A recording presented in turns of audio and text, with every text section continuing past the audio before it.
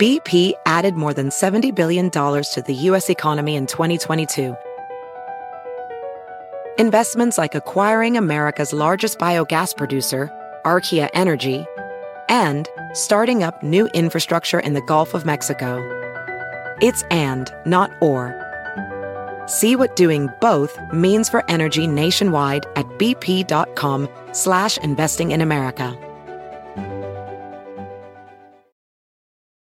Is this house a good price compared to others in the area? Are prices going up or down? If I don't make an offer right this very moment, will I miss my chance? These are just some of the questions a home buyer might ask. And these are the sorts of questions an agent who is a Realtor can help answer. Because Realtors have the expertise, data, and access to specialty training to help you navigate the process of buying a home. They provide support, guidance, and have your back every step of the way. That's what Realtors do, because that's who we are. Realtors are members of the National Association of Realtors. The Bowery Boys episode 178, The Crystal Palace, America's first World's Fair. Hey, it's the Bowery Boys. Hey, the Bowery Boys are brought to you by Audible, the leading provider of audiobook entertainment. For a free audiobook download and 30-day free trial, go to audibletrial.com/BoweryBoys.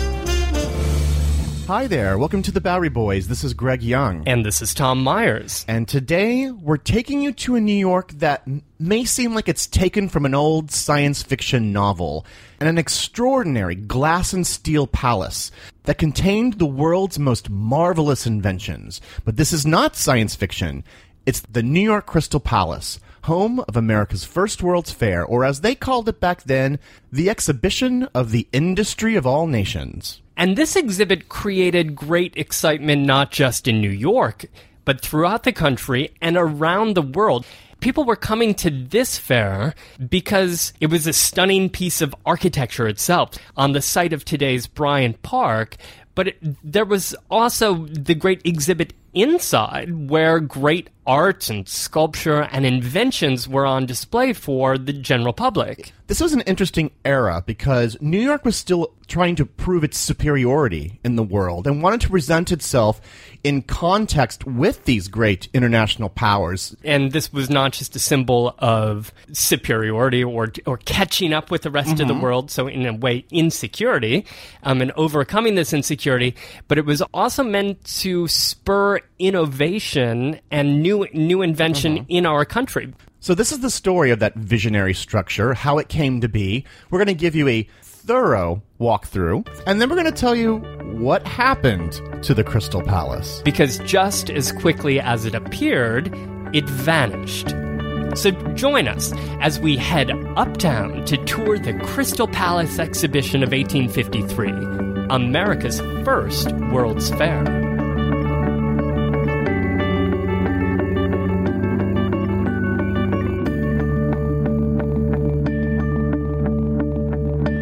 So, Greg, before we just get our tickets and head inside the Crystal Palace, perhaps you could situate us here on the map? It's hard to imagine where such a structure would even sit in New York City, but its home was what we call today Bryant Park, located between 40th and 42nd Street and 5th Avenue and 6th Avenue. So today... That whole space? No, most of that space. So the western portion of that space is occupied today by Bryant Park. The eastern side is, of course, the home to the New York Public Library main branch, which was built in 1911, decades after the Crystal Palace had come and gone. Right. Well, let me take you all the way back, in fact, to 1823, when this was just a sort of barren patch of grassy land. This was a potter's field. Between the years 1823 and 1840, thousands of people were buried here. Now, the old potter's field used to be down at Washington Square Park, but in the 1820s, with the rise of wealth in New York City, that became a fashionable district, so they just moved that purpose up to this, at the time, unused plot of land. Because the city was creeping northward after the Commissioner's Plan of 1811, which really even created these blocks. But this rather morbid little piece of land here would receive a new lease on life, thanks to the city, however, or rather, the thirst of the city. In the 1830s and 1840s, New York decided to solve its water crisis with the Croton Aqueduct system. We have a whole pretty good show on the creation of the water system. That is transferring water from the Croton River, that's upstate New York, down to New York. So the entire system opened on July 4th, 1842, and included in that system was a grand, fantastic structure that sat here on the east side of this plot of land called the Murray Hill Distributing Reservoir, sitting almost on the spot where the public library is today, almost exactly.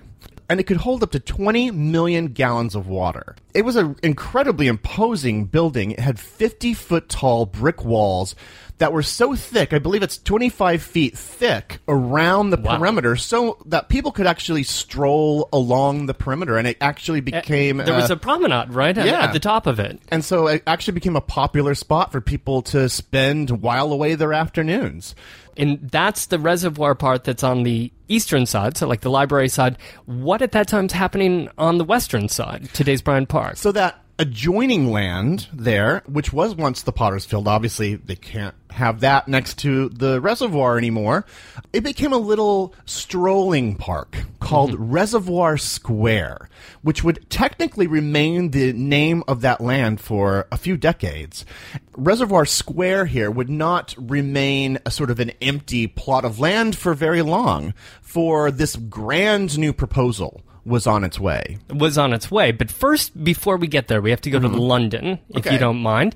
It's 1851, and the city has thrown their own grand exhibition called the Great Exhibition of the Works of Industry of All Nations. It was a huge hit, constructed with a lot of funding by Prince Albert, who was married to Queen Victoria, and they were big supporters of the arts. This structure in Hyde Park was an enormous cast iron and glass construction based on the designs and the look of an English greenhouse, but much, much larger, using this new cast iron technology to construct these giant structures very quickly and very large. And this was so large that it was constructed over the trees of Hyde Park itself. And they filled it with all kinds of arts, sculpture, and new inventions in technology. Essentially, almost anything that could be made by the hands of man. Because everything's changing. The way that people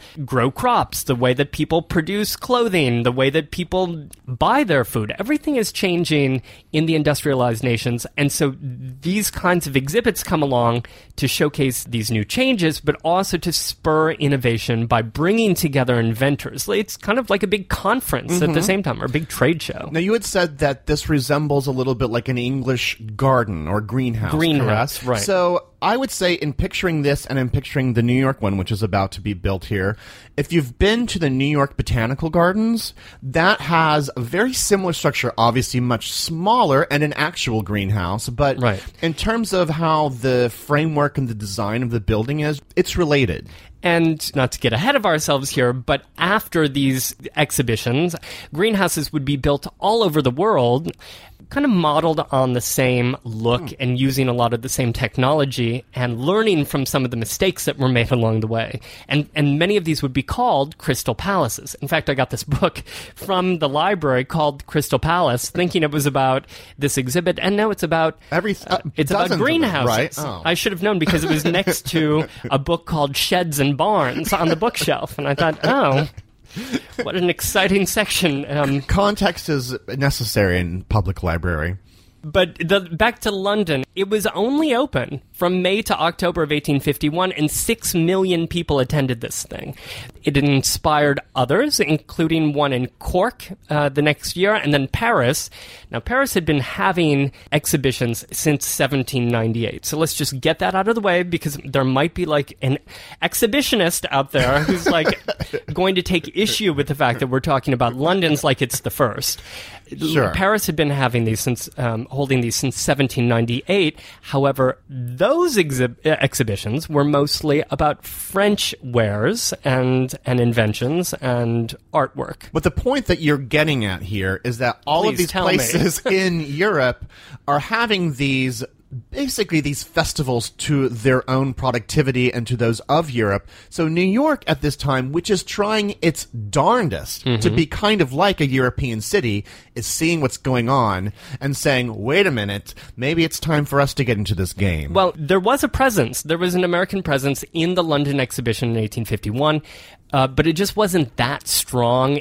Look, it was expensive to get to London. It was expensive to take these things over. Can you imagine how much it would cost to, like, take your new tractor technology over to London in 1851? Well, as we go through all of the things that were displayed at these Crystal Palaces, I want you also to keep in the back of your head, how did it get there? Because most of these things took transatlantic voyages or were transported cross-country. Which was another reason that American manufacturers thought that it would be a lot handier to have it in New York City.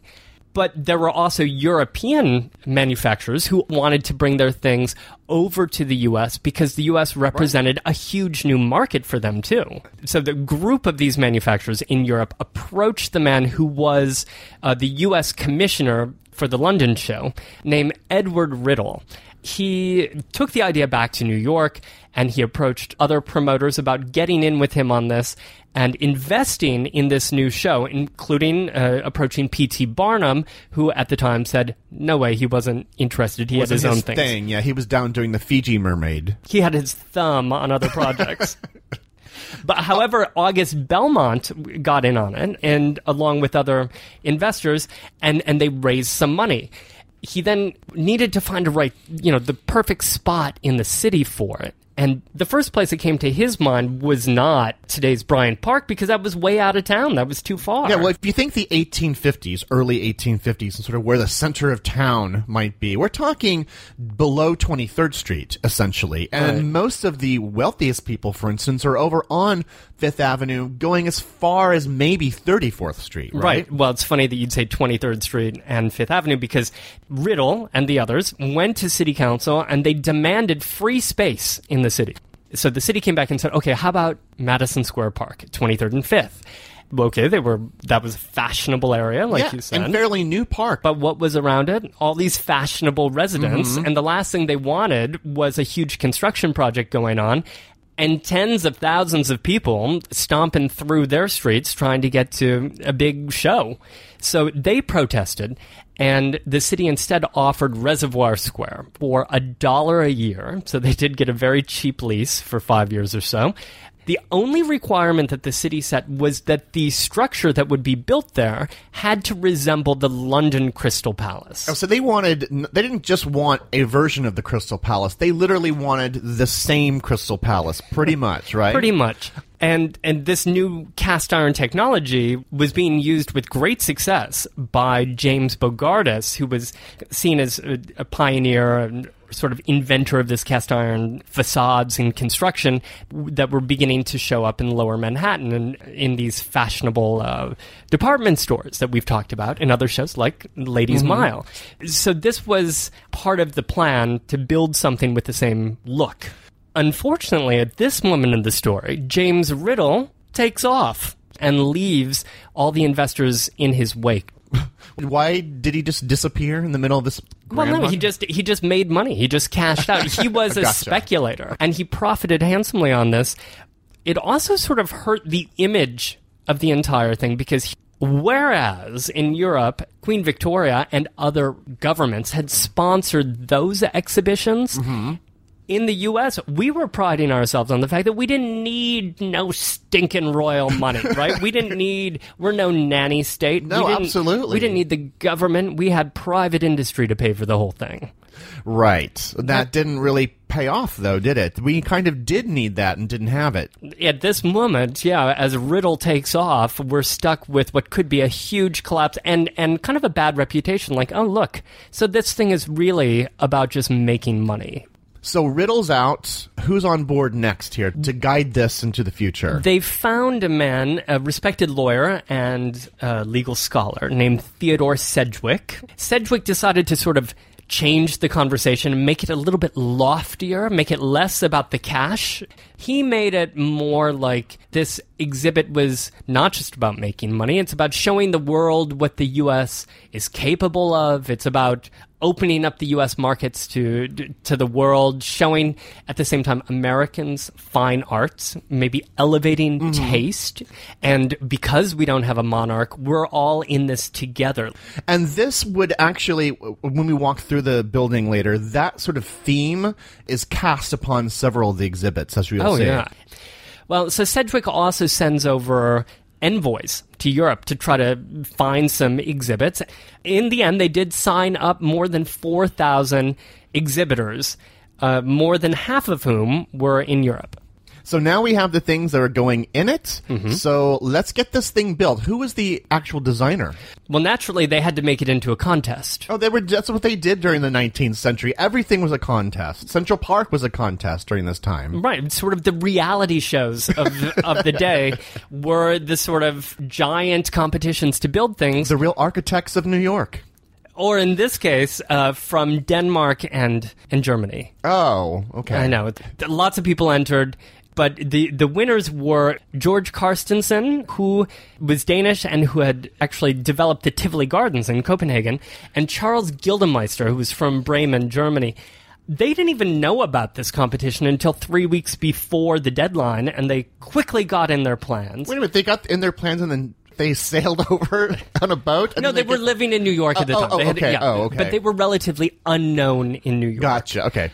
And it's funny because their design is basically a smaller version of the London design with a giant dome on top. And I think you're going to take us on a walk through around this building on the insides of it. So. But just to visualize what their design was and what would be constructed, it's kind of like taking a Greek cross, a cathedral, with a giant dome over the center of it, right? So you've got a cross, dome over the center, and then you connect the angles from each of the ends of that cross, creating basically an octagon. So a giant octagonal building with these north, south, east, west giant naves, as in a cathedral. But the whole thing is built in cast iron and wrought iron and covered in windows and with lots of arches.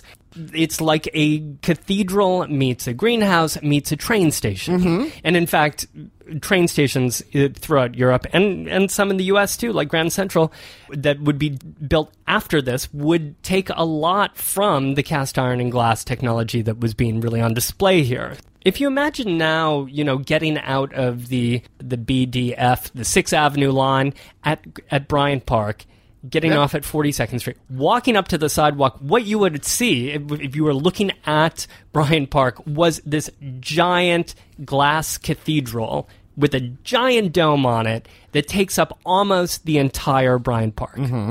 And behind it, the reservoir. The reservoir, which you could, of course, see through the glass. The dome was 100 feet in diameter, rising almost 150 feet from the ground to the very top of the lantern. The entire structure on the inside was covered in 15,000 panes of enameled glass. There was a problem at the London Crystal Palace because they didn't treat the glass. So during the day, when the sun would come through, it would actually heat the thing up like a greenhouse, and it would become unbearably warm inside. So in this case, they coated the glass so that would diffuse the lights. I will just say the construction of this structure was not easy, which is ironic because these cast iron buildings are supposed to go up very quickly. That's one of the benefits of constructing in this manner. This thing really got bogged down in delays. On October 30th of 1852, they held a ceremony when they erected the first column. And for months, if you pass the site, you'd just see this one column still standing there. They became ridiculed in the press. And later press reports, like, they would keep defending themselves. Well, they wrote a whole book. In 1854, they wrote a book called The New York Crystal Palace, an illustrated description of the building by Carstensen and Gildemeister. I flipped through this at the New York Historical Society. Very defensive, right? They spend pages and pages defending themselves against these accusations of them being the cause of the delays. They blamed it on Sedgwick and the others who cut their budget back, who created all sorts of other delays. It's really not that interesting, but let's say that there was drama and they were forced to defend themselves. Well, people were waiting for this. They were impatient, and meanwhile, there were like thousands of objects that might have just been sitting around, you know. Well, indeed, things were arriving because they had scheduled the opening to be May 1st of 1853, and they had to push that back, but people had already started shipping things over and coming over themselves. Yeah, planning trips, planning visitations, and there were some perishables in here. So it's the summer of 1853. We have people from all over Europe arriving with their magnificent displays and their fine art, and they're thinking that they can put it in here. They can't yet. And so they're taking trips around the country. They're just kind of hanging out in the city, including lots of nobility. There's a lot of royals that are floating around, sort of waiting, looking at their timepieces. It's warm, it's summer. It's a hot mess. It's a crystal mess. The opening is delayed a couple times until July 14th. Finally, this thing opens. Thousands of VIP are in town, including President Franklin Pierce, who gives an unmemorable speech, and the public races in to see what's going on in the 173,000 square feet of exhibition space inside, only a third of which are occupied by exhibits at this point. At that time, it would take 2 or 3 months for everything to be fully moved in and for the whole effect to really be had. But once things were in place, this was a hot ticket. I'll take you on a leisurely tour through this most spectacular of places in New York City history. That tour will begin after the commercial break. In the decades before the Civil War, slavery's grip on America tightened. But soon, a diverse group of abolitionists, both black and white, began to construct a clandestine path to freedom for the enslaved.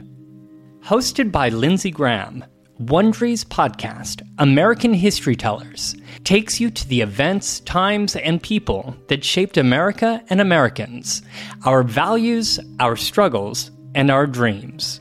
In the latest series, American History Tellers explores the Underground Railroad, a covert network of secret routes and safe houses operated by men and women committed to helping enslaved people escape bondage in the South. Fugitive slaves and anyone helping them face terrible violence and even death if caught. But for those brave enough to risk the journey, the Underground Railroad offered a path to the northern states and Canada, where their freedom was assured. Follow American History Tellers on the Wondery app or wherever you get your podcasts. You can binge this season's American History Tellers, The Underground Railroad, early and ad-free right now on Wondery Plus. And now, back to the show.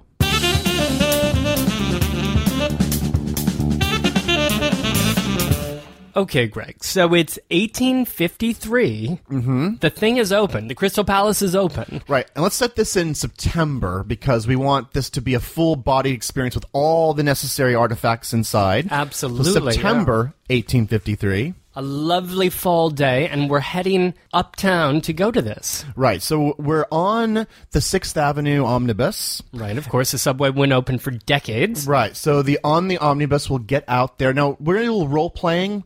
Choose your own mid-19th century avatar here. Perhaps you are a newly arrived Irish lad who just came over. A Bowery boy. A Bowery boy. Or you could be, like an upper-class lady with her friends, or even someone, with your family. Imagine having some children here. Everyone's dressed in their Sunday best. It's a bright, sunny day, and beams of light are reflecting upon the glass of the Crystal Palace. And then once you get in, you're just literally bathed in the warm glow. Okay, so we're there, and we're walking up these stairs from the sidewalk to the entrance. Right. Now, there's 3 entrances. Choose whichever one you like, because let's choose, say, the one on 6th Avenue. So you walk in, we're going to pay your admission, and so it doesn't really matter which entrance, because we're going to start this tour from the very center of the Crystal Palace. Under the dome. Under the dome. I want you to first notice, however, how loud it is inside. This is essentially one gigantic room, and there's children running around. There's lots of different sounds, many different kinds of smells, including probably a lot of cigar smoke. And a cacophony of New Yorkers talking and screaming and laughing, mixed with sounds of machinery that you can't quite place. So we're heading right to the middle, and if you're standing right there in center, around you are these 4 naves of equal size that are radiating out from that. And then above you, as you look up, there is this open mezzanine that also wraps around the room. Along the side nearest to the reservoir, there's another room called the Machine Arcade. On top of the Machine Arcade is a final room that is devoted strictly to paintings. It's called the Picture Gallery. So that's the basic layout. So we're under the dome in the center of the Crystal Palace. Right. So standing in the middle of the room is the object for which the entire Crystal Palace rotates, the equestrian statue of George Washington that was made by the Baron Carlo Maronchetti.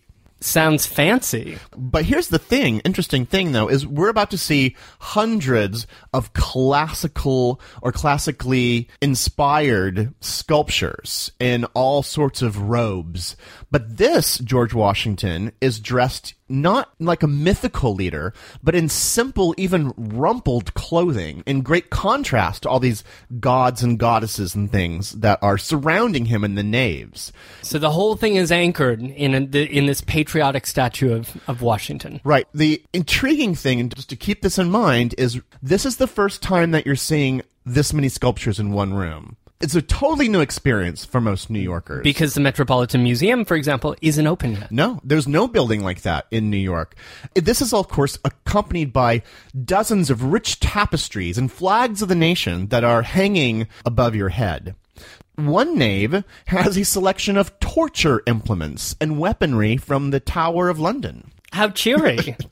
Well, nearby, kind of perhaps even reflecting some of the light off of its deadly blades, is this spectacular device called the Fresnel light, which is essentially a gigantic lantern made of prisms and lenses that are rotating around a lamp. It has the approximate effect of a searchlight, like a Hollywood premiere searchlight. So that would probably catch and dazzle your eye, especially during the evening as the sun is setting.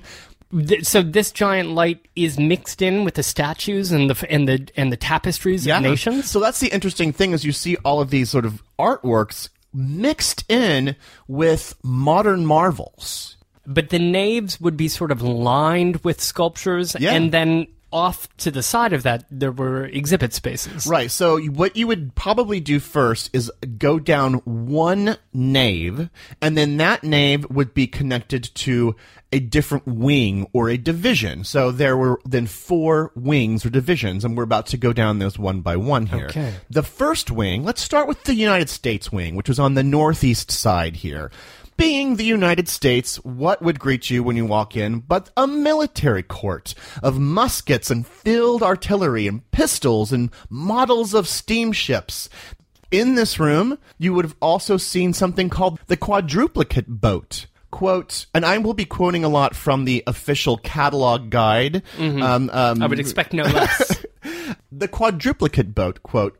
It's called... Could you say it one more time? It's called the quadruplicate boat because, quote, it is alike at the top and bottom, and having a double hull, it may be capsized with impunity, unquote. Also in this room was a new invention called the nautical life bucket that you could put on boats, and you could bail out water if in a crisis, and when there's no crisis, you just sort of flip it over and it becomes a deck stool. So it's also sort of a home show and a boat show. Oh, I mean, in fact... A sort of Javits Center. Well, you're going to discover really quickly that there's so many specializations that are here that it's kind of hard to imagine that, like, most visitors finding a lot of this fascinating. In fact, the guide itself notices that. Of a particular exhibit, quote, we round a pyramid of spools containing colored sewing cotton. This section will not detain the visitor long unless it may be one who has a special interest in bleached and unbleached sheetings and shirtings, long cloths, bed tickings, ginghams, or printed calicos. So, I mean, I That's a little suppose cheeky. if you had an interest in bed tickings, you might spend a little time here, but we don't, so we're going to keep going. Yeah, let's keep moving. Let's keep moving, but let's stick to the U.S. Yes, we're going to, because there's dozens of different areas that you're going to pass that are like a wall of chemicals, rooms filled with medicine chests with thousands of different kinds of drugs. Imagine a room of just drugs, like sitting around a museum. I'm sure that would be... Yeah. I'm not sure what you're looking at, really. You're looking at progress. Housing, appliances, gas fixtures, because, of course, gas lighting is all the rage now in the city. It's being installed throughout the city. All manner of furniture, billiard tables, pianos, even a section for coffins. How grave. And then, oddly enough, right next to a panoply of various timepieces and stopwatches. But I would various imagine that each of these objects was an improvement somehow. So Yeah. it wasn't just a display of timepieces, but these were probably showcasing some new invention or a new way of keeping time. These were the finest axes. These were the finest watches Right. of made in the United States. and perhaps they didn't need to be wound in the same way, or they kept time longer. And using U.S. iron and steel products, right? So that's going to probably get you a little exhausted. So you may sit down at one of the eating saloons where Oh, you yeah. could sit and have apparently an overpriced snack. Things haven't changed. Nothing's changed, right? All right, let's do another wing. So that's the U.S. wing. Let's go down the Great Britain and Ireland wing, which was to the south. Okay. Well, one of the things here, which I think would be my favorite, is something that was invented in 1846, so quite new, called the printing telegraph, which is essentially the godfather of the ticker tape machine. It used a piano keyboard to type letters, which would then be automatically printed. So it was a typewriter meets a piano? Yes, Meets a telegraph Meets a machine. telegraph machine, right? Wow. And actually, the player piano also traces itself to this particular machine. So it was, a very versatile object. This would be right next to a fine display of Worcestershire sauces. Quote, all of which are esteemed exquisite condiments by bon vivants. Naturally, that would be right next to a selection of seeds and examples of mammoth vegetables. So I just like the idea of like gigantic pumpkins making Right. like a trip across the and then Atlantic. sitting in a greenhouse during the summer of 1853. And then, of course, through all of this, there's still statuary all over the place. At the very end of this court of the British and Ireland wing, you'll find a, quote, truthful and finely chiseled bust of Jenny Lind, unquote. She was the biggest musical star of the age and would, of course, famously perform at Castle Garden with P.T. Barnum as her promoter. All right, let's keep it moving here. Yeah. Cross over another nave into another wing. Yes, another wing, the one devoted to Belgium, Germany, and France. Okay, so we're in the southwest quadrant of the building, sort of at the corner of 6th Avenue. This was probably an incredibly popular with the ladies because, of course, with Fabrics. France, well, fashion, they have an extensive collection here of gloves and handkerchiefs, laces and brocades of various kinds. A couple other things I just want to point out in this wing. You'll pass through a display room that is, again, full of drugs. There's just a lot of drugs here.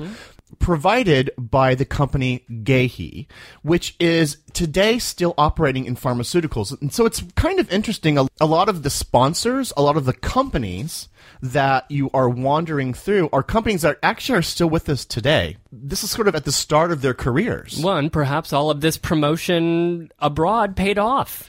I just think it's funny that you are walking through a room of pharmaceuticals, and it's right next to an entire room devoted to colors and dyes. Like your eye it's kidnapped by this dizzying array of ultramarines. Following that is a room for chocolates and preserved fruits. So finally, the fourth wing. So the northwest corner, sort of the corner of 6th Avenue and 42nd. It's kind of a miscellaneous wing. It's for Italy, Austria, Holland, Haiti, Cuba, several other countries, including Canada, who is principally represented here at the Crystal Palace with sleighs and seal furs.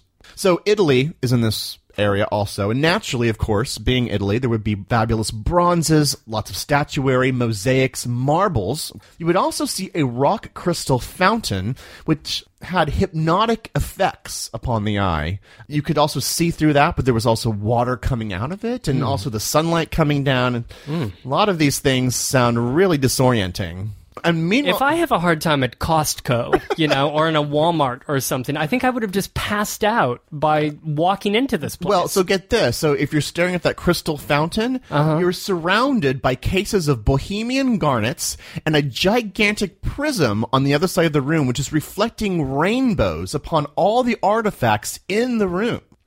And finally, near the end of this wing, you will see one of Samuel Morse's electric telegraph stations. So if you want to send a message, you could do so here at the station. In this court as well was a display to photographic pictures and daguerreotypes. Right. Which were basically, just to simplify it, photographs upon a metal surface. Here you would see the first portraits taken from nature by the photographic process taken in New York. So the very first pictures of New York taken outside were displayed here as well. There was a tableau from Brooklyn, something that they called then the crystallotypes, which were photos printed on prepared paper, not metallic plates. There was an entire section devoted to a very in-demand photographer of the day, Matthew Brady. Very famous. Who, of course, would be famous for taking all the great portraits of the mid-19th century, including Abraham Lincoln. Just a few years later when he spoke at Cooper Union.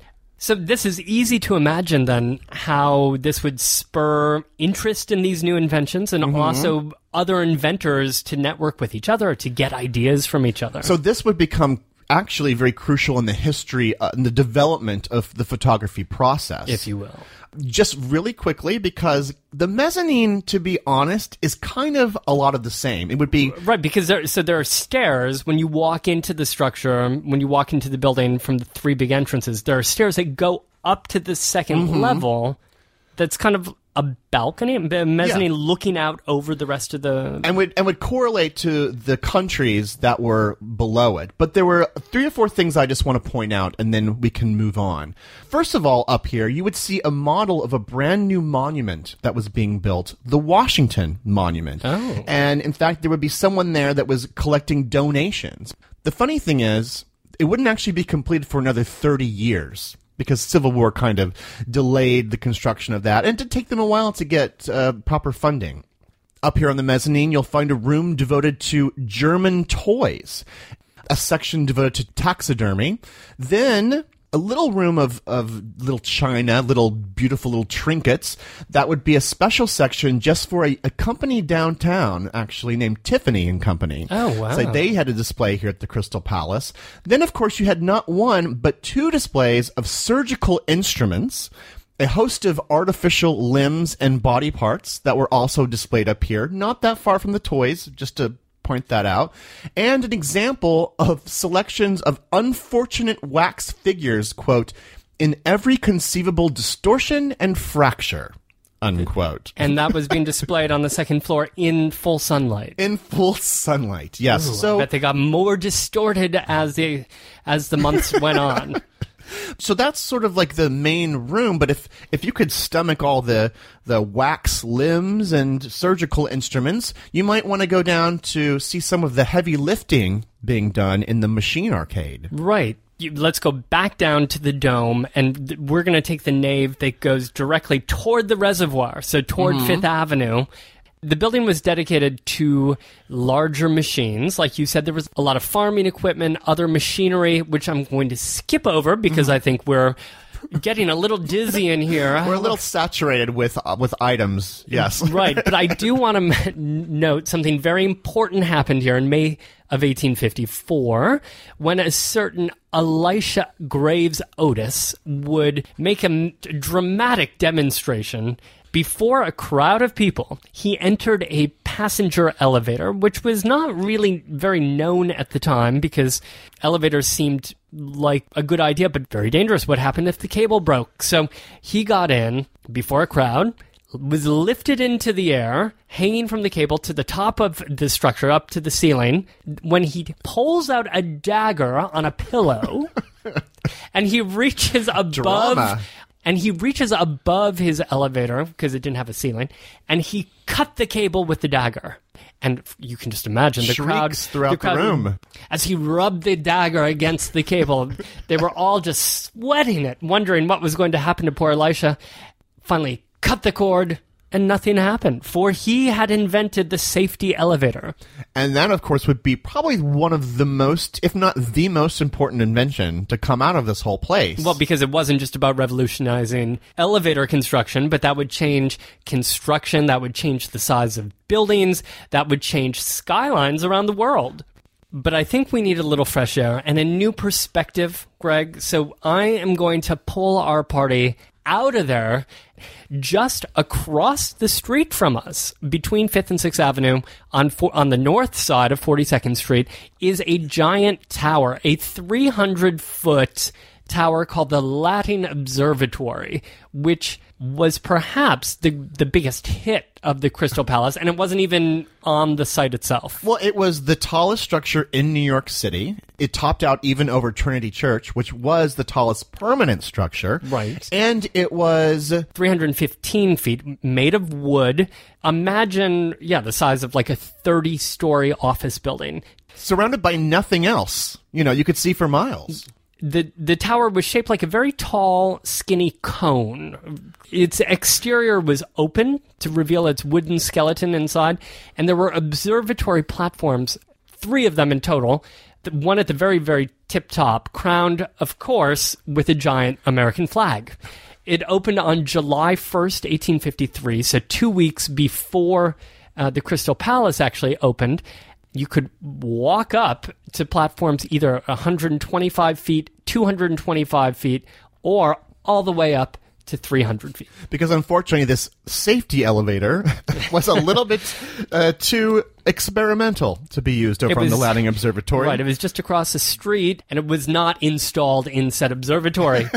The New York Times claimed that you could see from the top 40 to 60 miles. It sounds like an extraordinary view, and it's funny because in the future, millions of people would flock to Midtown Manhattan for the views that it offers. Yes. Of course, that would be down at the Empire State Building and Chrysler Building and other tall structures. But it's very funny to think that grand tradition of gazing out upon the whole city began here.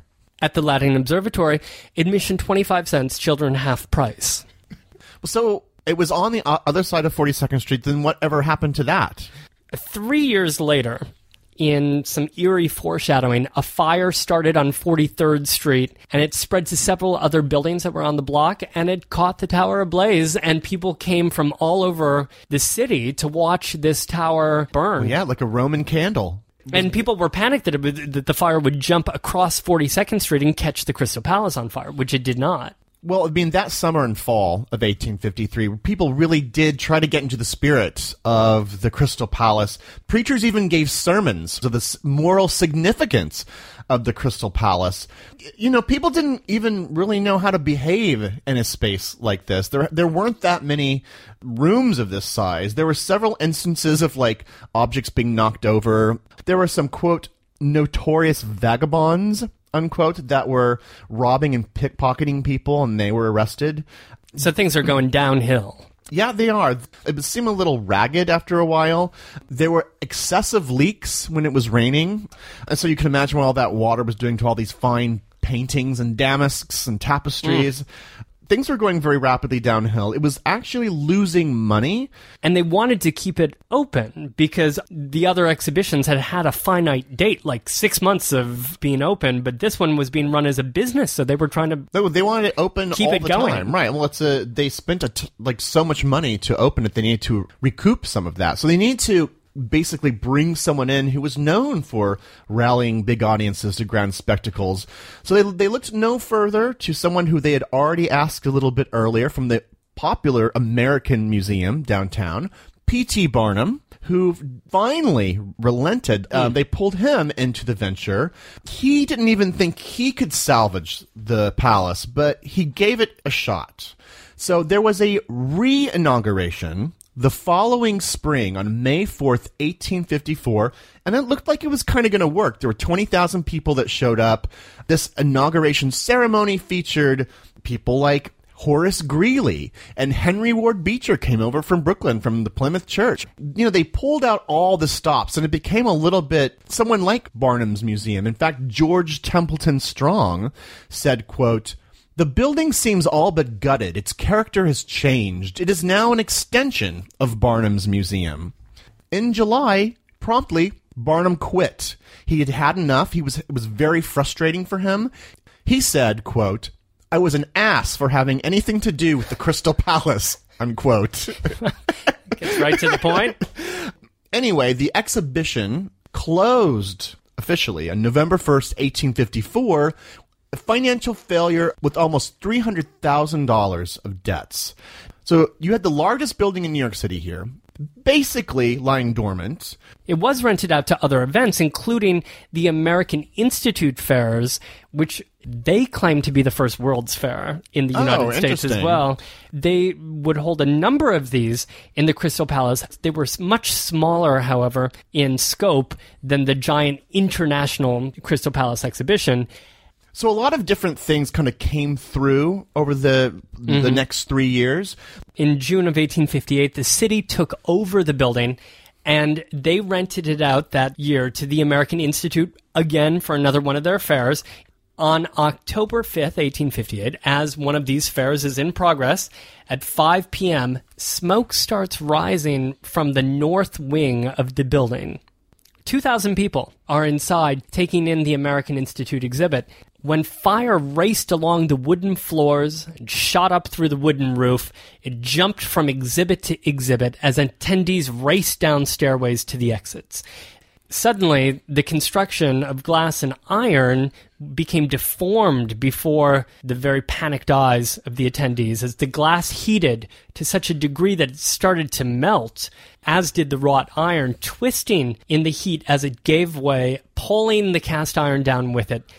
12 minutes after that first smoke was spotted, the dome came crashing down to the floor, and then within about 25 minutes, the whole place was a smoldering heap. Miraculously, nobody died in this. Everybody was evacuated safely. In less than 30 minutes, this thing was destroyed. Gone. And it is incredible that there were no casualties, given the fact that there would be so many in New York in the 19th century due to fire-related disasters. And this is where we'll leave the story today. However, the story is hardly finished. Because, of course, this is the area of today's Bryant Park. We're not just going to leave you in the smoldering ashes of an old fairgrounds. We've got so much to tell you about in the history of Bryant Park. Join us online at BoweryBoysHistory.com, where Greg will be putting up all kinds of illustrations of the Crystal Palace exhibition. And there's a lot of full-colored, beautiful pictures of the exhibits themselves, but, also of the fire. You can also join us on Facebook and find us on Twitter at Bowery Boys.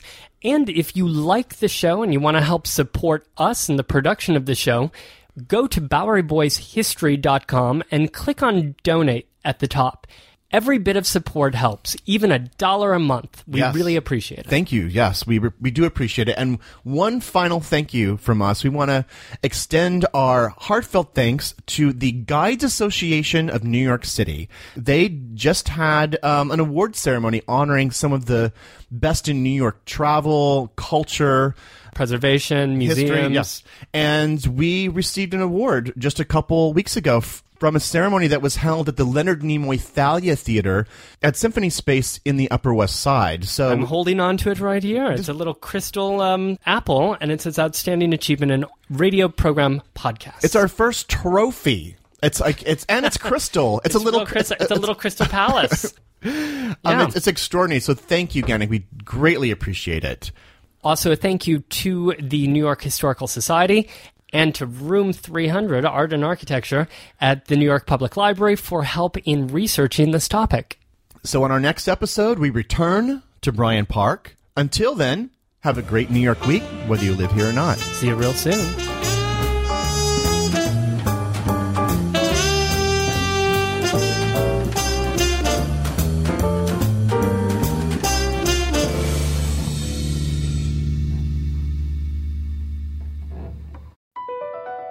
BP added more than $70 billion to the U.S. economy in 2022 by making investments from coast to coast. Investments like building charging hubs for fleets of electric buses in California and starting up new infrastructure in the Gulf of Mexico. It's and, not or. See what doing both means for energy nationwide at bp.com/investing in America.